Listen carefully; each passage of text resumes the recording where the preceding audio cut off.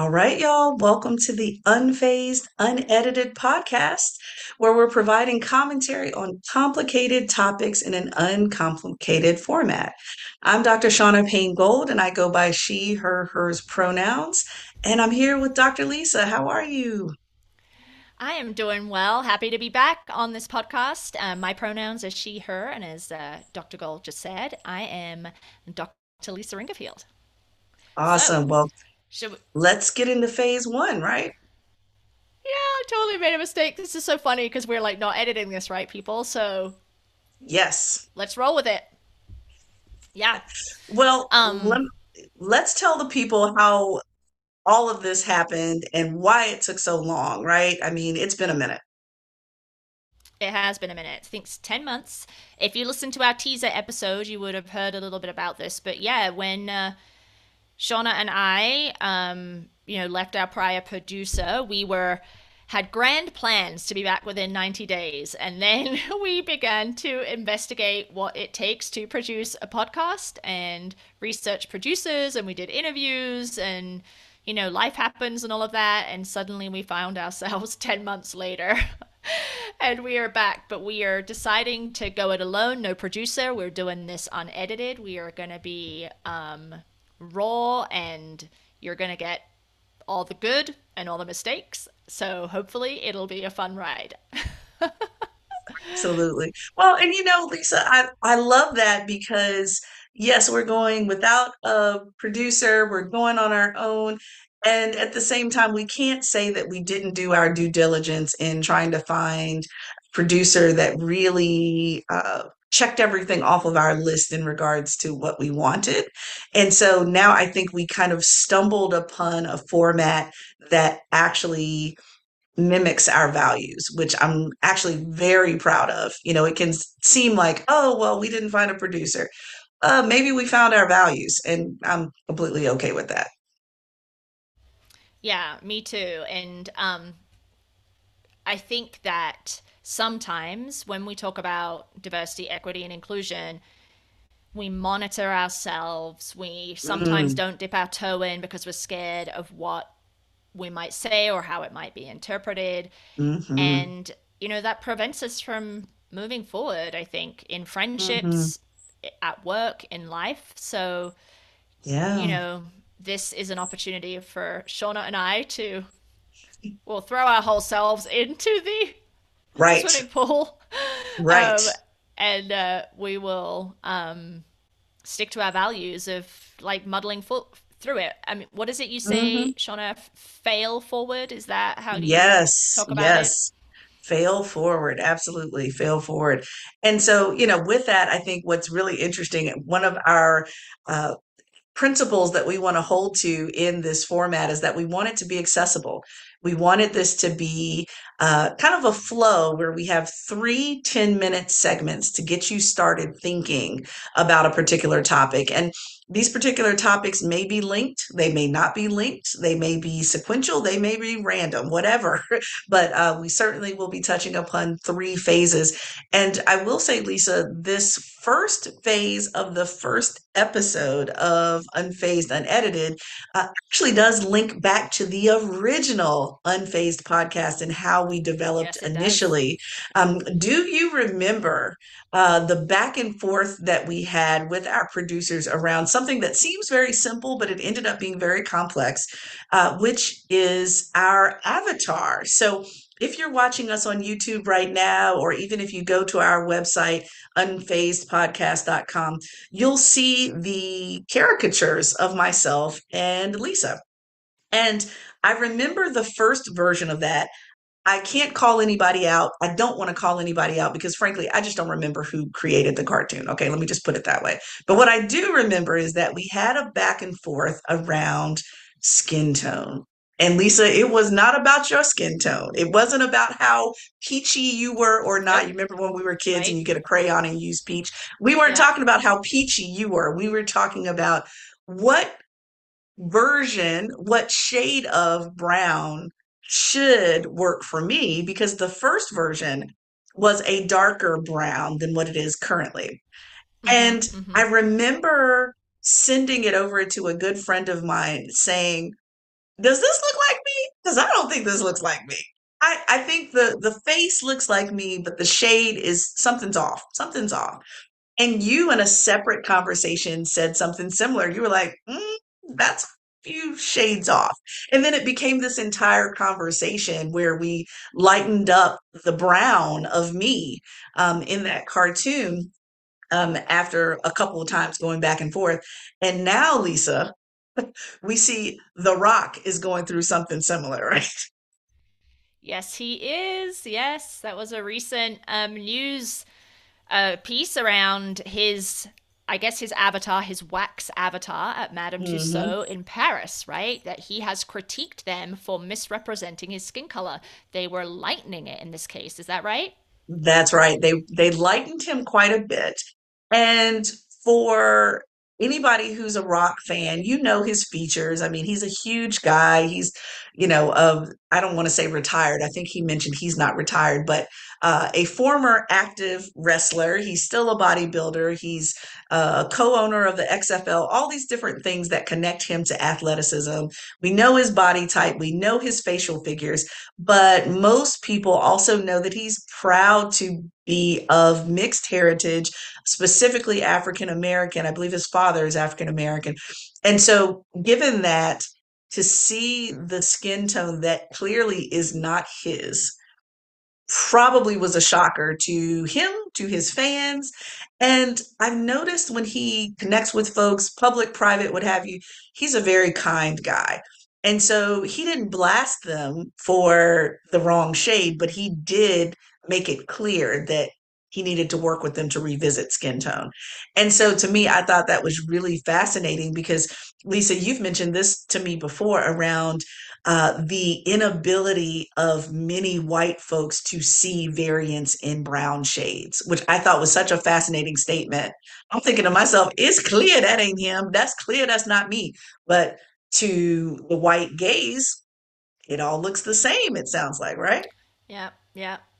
Yeah, and so this issue is colorism, right? And it manifests itself Absolutely. in different ways in different communities, and so that's what we want for you to think about. How might that be happening for you, right? Or how might you have engaged in colorism unintentionally in your time? And I Mm, think we've got two examples here. One where Shaunna was represented much darker, right? Like all mhm, African American or people who identify as black are just dark, right? mhm, And then mhm, with The Rock, it was a whitening. Um, mhm. and Yeah, so I think your point about the white gaze, right? Like yeah. what does whiteness do to representation? How do we white people minimize, Mhm, wash over, dilute, mhm, right? Or mhm. concentrate, I guess, Yeah, the yeah. color of a person's skin based on our our imagination, maybe. Well, Lisa, hold on now. We have okay, we have my example, we have the Rock's example, and then more recently, I think I sent over to you the clip of the video of NFL Hall of Famer Shannon Sharp being turned into this meme. I mean, we laughed so hard when we saw his completely inappropriate makeup that he had on for one of his shows where he was an analyst for. And what I thought was so interesting, again, within this same vein of colorism, he talks about his very dark shade of skin naturally. And he gave the whole backstory of course, if you're on television, you wear makeup. Obviously, that's a no brainer for most folks here that understand TV production. But in this particular case, the makeup was so thick. He even jokingly said that the makeup artist took out a butter knife and slathered it on his face. It was so heavy, right? And so when people showed the clip or the meme of him, I mean, he looked good as far as his attire. He always looks clean. I mean, he looks really good. But his makeup was clearly uh, too heavy, a shade off, lightening him just a touch. And again, I'm thinking to myself, the majority of people that I know who are of African American descent, even if you went on Black X, Black Twitter, any Black social media sites, they immediately picked up on the inappropriateness of the shade of the color of the makeup. Fortunately, he was able to laugh about it. But as he's telling the story, he's talking about he had a new makeup artist that was doing his makeup for the first time. He never mentioned the racial background of the makeup artist, but I would Okay, be that was going to be my willing. question. Yeah. No, I know. And so I was willing to like bet my next paycheck that this was not a black person that did the makeup, right? Because it was so far off. Again, Mm-hmm. going back to what if this person was a non-black, probably white individual who, like you mentioned, cannot see the various shades of blackness, brownness, and went in and did this makeup so much so to the point that now Shannon Sharp, who's dedicated his entire life to being a pro athlete and now, is an analyst, is being mocked because of the color that she or he placed on him, then I think that's when things get really interesting. So we've got at least three examples of Yeah, colorism we do. recently Yeah. that makes You it know, and I clear. wonder if that makeup artist was white, is white. Um, it's Hmm. this allergy to acknowledging race, right? Whereas I'm just thinking from a kind of Yes. logical standpoint, okay, you're doing makeup, right? You want to find a foundation or a cover or whatever that matches the color of the person's skin. Yes. And maybe they're like so concerned, right? They're just, fumbling around what color rather than just saying, hey, we've got this color selection here. Like, what do you think matches your skin the best or whatever, right? Like, just I mean, that's feels Hmm. very, you would do that probably for a white person, right? Like, so it's not any different. Depending on that person's shade of their skin, you're finding something that is the best match. It's just, so I do wonder if it's wrapped up in that, oh, I can't talk about race when Yes. race Yes. isn't white, right? Well, and here's my other piece too, is that again, we cannot act like Shannon Sharp is in the minority when it comes to the field of being a pro analyst, especially in football. There's countless men of color, black men specifically, that are athletic and analysts. So it's not like you would ever show up to that type of job as a makeup artist without a lot of different shades of makeup. So it's not like he's one of several. Right, right. One of a few. He's one of many that have a number of different shades, especially black men in particular. And so, how the hell she came up with that shade? Whoever it is, I'm saying she. I may be wrong, so let me correct myself. How in the world did a makeup artist show up and not give them the option? Kind of playing the guessing game. And Lisa, to your point now, I'm wondering if the makeup artist was like, I think I know what's best for you. I'm just going to put this on and we're going to fly with it. And then it ends up being the wrong shade.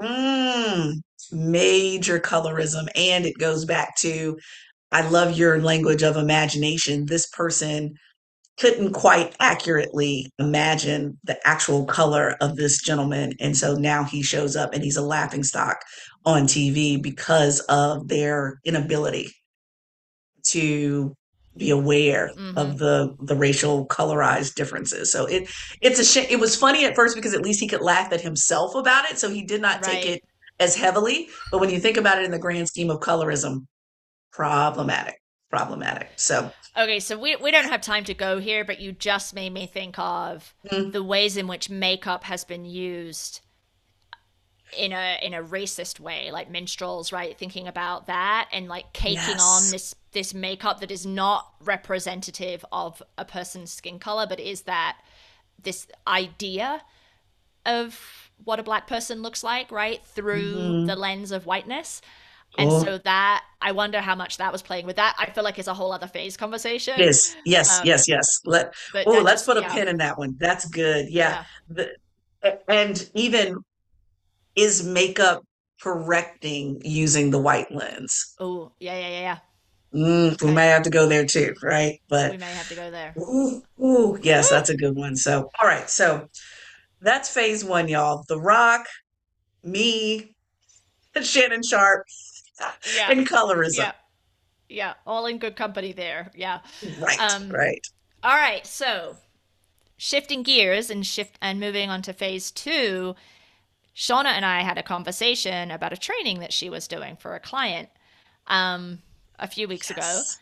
And essentially, I will let Shauna elaborate, but I was dismayed that she was having to teach empathy to this group of people, adults, right? Who I would Mm, hope, in my naivety, would already have that down by the time they mm. reached their 30s and 40s, but apparently not. So, Lisa, I remember. So I reached out to you and I was asking about a concept, I believe, in connection to empathy of some sort. And it was almost like, again, y'all, once again, another long text message back and forth between me and Lisa. My first message was, "Hey, Lisa, I'm putting together this curriculum on empathy. Do you know about fill in the blank?" It was almost like the proverbial record scratch where Lisa was like, hold up, forget your question. What? You're teaching people about empathy? Wait a minute. Like it was let's put the brakes on for a second and just let it soak in that we're teaching people how to care about other people. And I'm like, it in my mind, I'm thinking, look, I gotta get this done. I got stuff to do. I've got a to-do list today. But you slowing me down to think about how interesting it was to even go there was really fascinating for me. And so over time, again, and now more than one client wanting training on empathy, it gets really interesting, right? Because we're talking about overall an entire client, all staff. But when you specifically drill down to managers and supervisors who have a power dynamic, actually I don't want to say force, that sounds like too strong of a word, but actually getting them to focus on caring about the people that deliver on the product rather than just the product was really interesting to me because for me, it was almost like a pendulum swung too far, right? Where a pendulum swung towards productivity, maybe we all naturally cared about people, but at some point in our careers and our life trajectory, we swung towards the extreme of now we no longer care about people. We care about getting a job done. And now we're having to centralize, refocus people back on what it means to acknowledge human beings.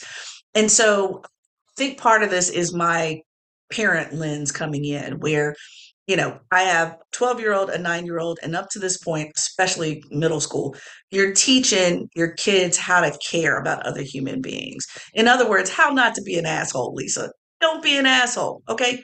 Just don't, okay?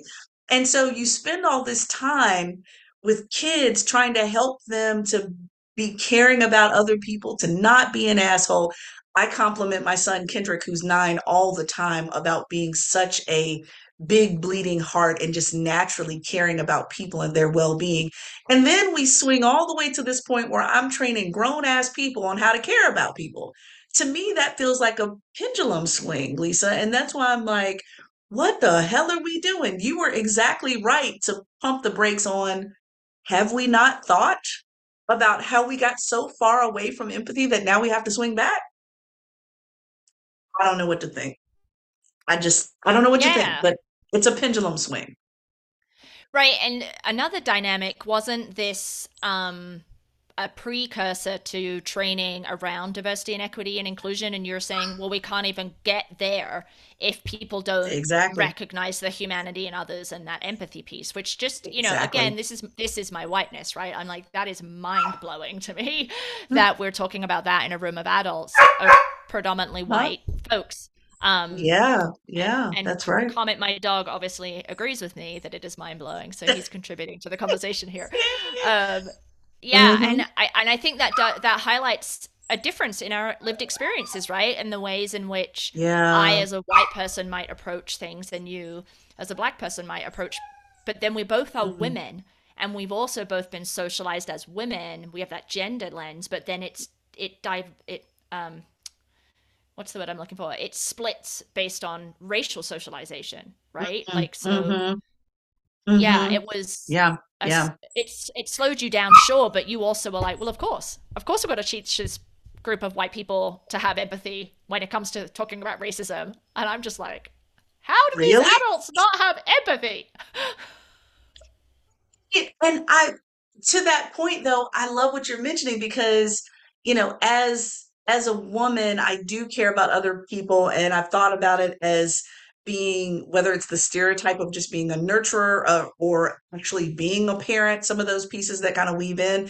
And at the same time, from the racialized lens of I've been in enough situations where people didn't care about my humanity. They don't care whether I get home, dead or alive at night.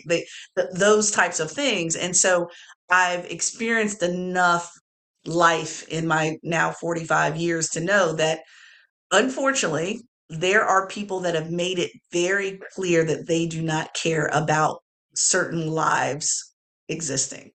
And usually that includes the Right, lives of right. me, the black men in my in my life, that they don't care about their lives. And so I've seen enough to prove that people don't have empathy. And so, to your point, you know, so the two things that I'm thinking about is, there's maybe one group of people that says, of course they have empathy. On the other hand, I'm thinking, of course they don't have empathy. Like, it's different extremes, and all the reasons why they haven't or shouldn't, which to me made it very interesting that, maybe there's a third group of people that says, of course I have empathy, but is that appropriate in the workplace due to these notions of professionalism? Yes. I don't Yes. know. Yeah. So that's an extra layer. And then you were also telling me about how empathy has morphed to a phrase that could only be dreamt up in the context of business, right? What was that phrase?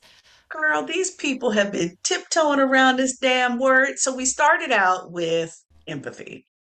Then it turned into, you're going to laugh, Lisa.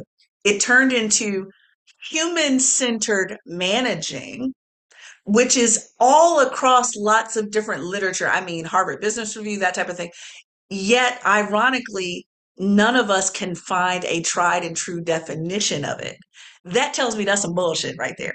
The reason why it's bullshit is because it's like it's a comfort word. It's We're not comfortable with compassion, with empathy, etc. So let's come up with this other approach to managing that's ill defined, so that people don't jump ship from empathy. And so it's weird. It's weird. I still haven't Yeah. found a definition, and I've been working on this thing for weeks. Yeah, it's like repackaging empathy into business language that is more palatable, right? Which is just mind blowing because I'm like, it just feels very robotic.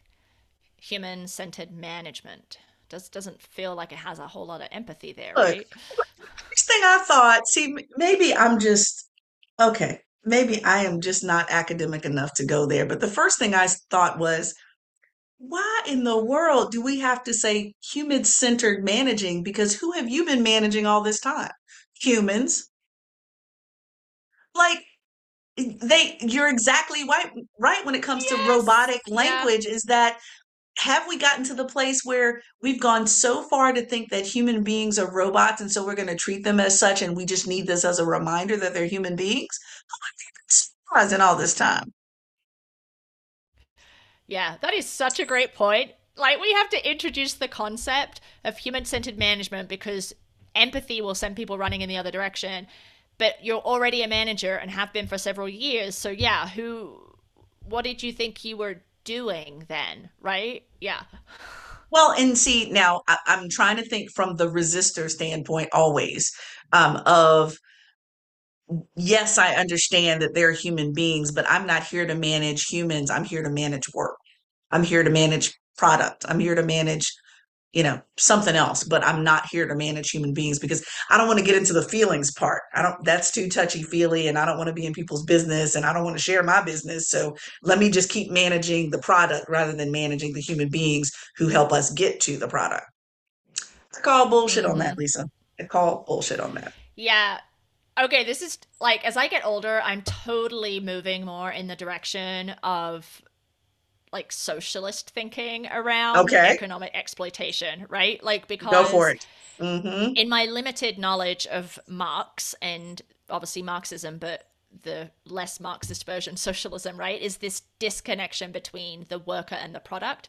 And what you Oh. just said, right, is that if Mm-hmm. I'm managing the work, I'm not acknowledging the people that make the work. So as a manager, my lack of empathy, my lack of recognition of your humanity is maintaining that disconnection between the worker and the product. But as a manager, I'm also getting paid a lot more, right? So there's also the That's it. economic piece going in there, which, you know, I mean, I'm definitely not an expert in these areas, but that feels like a problem, a systemic problem. Oh, yes. Oh, yes. Absolutely. Which goes back to another dovetail for another phase is our entire soapbox, Lisa, on exploitation. That's like our new favorite word nowadays when it comes to DEI is Yep, exploitation. yep, yeah, And what it yeah, really means and yeah, what it looks like in real time. Real yeah. time. Yeah. So I yeah, think I've used that word like more this year than I think I've ever used it in my life. So I'm really leaning into the exploitation language. look, Oh, let me tell y'all. So Lisa sent me this fantastic article that talked about exploitation. And we have been on exploitation for months now. Like we see it in everything, everywhere, all the time since she sent me this article. And not that we didn't see it before, but now we have really strong language to call the bullshit. I think that's why we've been saying it all the time. We see it everywhere now. Everywhere. Yeah. That's our new thing, Lisa. yes. So shifting gears into phase three, when I think about Oof. exploitation, Oof. I'm gonna, this is my little, choice here is to just touch on the Supreme Court of the United States, which, if you know me, Hmm. you know I have a fascination with, but I have been revisiting my academic and social interests in this delightful institution, which I think is highly exploitative in a number of ways, at least many of its decisions are. But we just wanted to flag for our listeners that it's worth paying attention to, right? It's worth paying attention to the cases that are going up to the court and are coming out of the court. The last couple of years have been a banner couple of years. Obviously, with the overturning of Roe, we had the student loan debt relief decision was overturned. We've had some gun control laws taken down. We've had some religious rights cases that have been highly problematic for the LGBT community, among others. Hmm. And so, this current cycle that we're in, the cases were began in October. They were listening to cases, is going to be just as explosive, I think. So, I just wanted to highlight a couple of cases. And Shaunna and I were talking about this before we decided to record. Then the first Hmm. one is just, if you don't know this, it's going to blow your freaking mind, right? Oh, So yes. Oh, yes. there's a case that's going to come that deals with gun rights and domestic violence. So just quickly, if you're convicted of a domestic violence felony, I think, you are not allowed to own firearms. So someone who was convicted, there's a little bit more detail to that, but they essentially are challenging these laws as unconstitutional, meaning we know that there's a direct connection between the possession of firearms, domestic violence, and intimate partner homicide, right? Like that is well documented.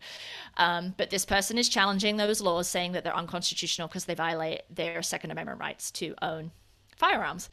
This is going to be heard at the Supreme Court, and this is the kicker, folks, right? Is the 2 years ago decision that overturned the New York State or New York City law, gun control law, related to concealed carry, I think, basically said that the law was unconstitutional because there's no history or tradition in the United States of such a law. So when we talk about domestic violence, intimate partner violence, this is where I think I blew Shaunna's head off, is of course there is no history or tradition of protecting survivors of domestic violence in this country, right? So if that is your standard for determining whether a gun law is constitutional, then we are going to have a whole lot more intimate partner homicide in this country. And this is Yes. Yes. absolutely mind-blowing to me, right? Look, Lisa, I have this running joke with some of my colleagues that when I'm in protest of something, when I'm on Zoom, I turn my camera off. I'm turning my camera off. Turn it off right now. This is bullshit. I'm turning it off. Yeah. And Yeah, it's you bullshit. know, and obviously, y'all, just to be clear, Lisa has a much more expansive and deeper understanding of domestic violence, sexual assault, sexual violence than I do. And at the same time, my very clear logic took me to some very clear questions around the history of domestic violence in this country, which obviously we have a history of violence, period, in this country, but domestic violence being named in what, Lisa, the 80s, which obviously is a far cry from a long history in this country, yet it still exists. So, how can you require a history and tradition of honoring domestic violence when we never have, rarely have, recently have? Right. Right. That's not going to work. Yeah. That's not going to Yeah. work. So, yeah, y'all pay attention to that one. Ugh, Yeah. it's Yeah, like a so no the win. the pundits are saying that there's no way the Supreme Court can come down on the side of the defendant in this case because, as soon as there Right, is a homicide that happens, right, blood is going to be on their hands, and they do not want that kind of public relations right. debacle, among other things, which is a pretty Mm-hmm. jaded way of thinking about it, but they're going to Right. tie themselves in knots and do some gymnastics to try and argue why this is going to be an exception. So I guess we'll wait and see, right? The other one I just wanted to bring up was there's another case that is potentially going to impact organizations or administrative bodies like the FDA, like the EPA, and their ability to make rules and regulations based on legislation. So, for example, the Clean Water Act right now, the EPA is the body that develops those rules and regulations, and this case is potentially going to throw that out and say that those administrative bodies cannot make rules and regulations, but rather Congress has to legislate all of the rules and regulations. So all of those delightful Congress people who do not Mm, have a lot of mm, mm. experience and may not even believe in climate change are going to be responsible for the regulations of the laws that they pass, and all those scientists that sit in the EPA and all those other agencies, it's unconstitutional for them to do that. So that's also a joyful possible shift that's going to happen here coming up in this term. Let me tell y'all something. On the first iteration of Unfazed, we had my wonderful close friend Heather, who joined us on the podcast specifically talking um, about environment, climate, as it particularly pertains to race and other historically excluded groups. And let me tell you something. That's not going to fly. I would much rather trust Heather sitting in, hypothetically, the EPA as an expert on clean water, clean air, all the things, giving us an A through Z, double A through double Z list of protocols, policies, procedures of how to map things out than I ever would any congressperson, even if they're in my party, even if we are aligned. I still would not trust them to do that because they don't need to be in the minutia of the how. It's one thing to say, let's all have clean air. It's another thing to say how to do it effectively, how to do it with the least amount of harm, and how to do it with the most longevity. Leave that to the frickin' experts. They're experts for a reason. They've got Yeah. 17 PhDs on the topic, but a congressperson who got Mm-hmm. elected is supposed to know, even down to the minutia. That's just not possible. So Yeah. yeah, I'm not a fan. I'm not a fan, Lisa. I'm just not. I'm not a fan. No, no. I think this is not going to go the way I would like it to. So, and No, it's not just the EPA, right? We're talking about every administrative body that kind FDA. of Mm-hmm. implements um, Mm-hmm. the laws that get written. So this is going to be a pretty far-reaching decision. So I'd encourage folks to Scary. pay attention to that. The Scary. last one that we wanted to mention was that you probably all heard about the mifepristone case that Mm-hmm. basically impacted a person's ability to receive mifepristone through the mail. Mifepristone is the drug that enables a person to end a pregnancy, and Mm-hmm. obviously with so many states now after Roe versus Wade was overturned, people not having access to like surgical abortions, Mm-hmm. that mifepristone via mail order, which has been approved by the FDA for 20 years. But what do those scientists know? Judges know better, right? Than the Right. scientists. Judges, of course they do. Right. So I clearly am not understanding the fact that judges also have these PhDs in science, but there you go. So that has not yet been at the Supreme Court, but the prediction is it will land there this session. And so there will be a ruling on the constitutionality or the legality of sending mifepristone by mail for people who are pregnant and want to terminate their pregnancy. So that just feels like a very big, horrible thing that is looming too. So, even if you do Uh, not pay that much attention, pay attention to this. Oh my God. Well, and I'm grateful that you brought this up because I do think it's fair and important for all of us to be aware of these SCOTUS hearings are coming up and doing what we can to pay attention to that rather than looking in retrospect later, like, oh, I could have said, I could have whatever, and didn't, even at the SCOTUS level. So I appreciate that piece. And I think for me, what's really important about the strategy piece is yes, I do still keep hope alive, but yet at the same time, when hope dies, I also want to know what should happen next and how should I function next. So we can go as far back in the summer as affirmative action and some others where we were anticipating these things coming down, and so therefore folks were already strategizing what to do if and when they did come down and not in the direction that we hope. And so it's all about preparation at this point, given that we need to think about the fork in the Yeah. road and what could be the final decision. So, Yeah. well, clearly, Lisa, we're not going to run out of content for this doggone show because this stuff keeps popping up and deserves Yes, it our does. attention in a way that's more focused, more knowledgeable, being aware. So I appreciate you bringing those SCOTUS hearings up because I hear at least like five more episodes and everything that you just mentioned right there, right there. So, well, Yeah. given that All right. this is our first episode of Unfazed, Unedited, which I literally cannot believe, Lisa. So 10 months, long time coming, right? Mm-hmm. So Yep. where can folks find us now that we are rebranded, unedited, we're all over the Mm-hmm. place? Where can they catch up with us? Yeah, so we are on YouTube. As Shauna mentioned at the top of this discussion, we have a YouTube channel that is Unfazed, Unedited. And you can find that without the brackets around Unfazed, I believe. It's Hmm. easier to search for that way. And then that Yeah, is where we'll post all these videos. And then we're also on Instagram, Unfazed Pod, LinkedIn, Unfazed Pod. And then we have our website, unfazedpodcast.com, where we will be posting the audio for this with show notes and a transcript and everything. And that will eventually filter into all of your podcast feeds. We're still figuring that out, but that will happen at sometime soon. And then you can also email us at info@unfazedpodcast.com if you have comments, questions, or topics you would like us to discuss. awesome. And look, make sure y'all go out there and look at this gorgeous website that Dr. Lisa put together for us, unfazedpodcast.com. It is so clean. You can find all of the previous episodes and information about where we're going next. So please keep visiting that for updates as we continue to change and move things around. But that's going to be kind of the landing page where you can find all things unfazed, unedited. So if you liked this week's episode, like, subscribe, leave a review. Let me tell you, I sent Dr. Lisa a link. This was about a week ago about the top 10 DEI podcasts that I didn't even know existed, y'all. Didn't know that this list existed.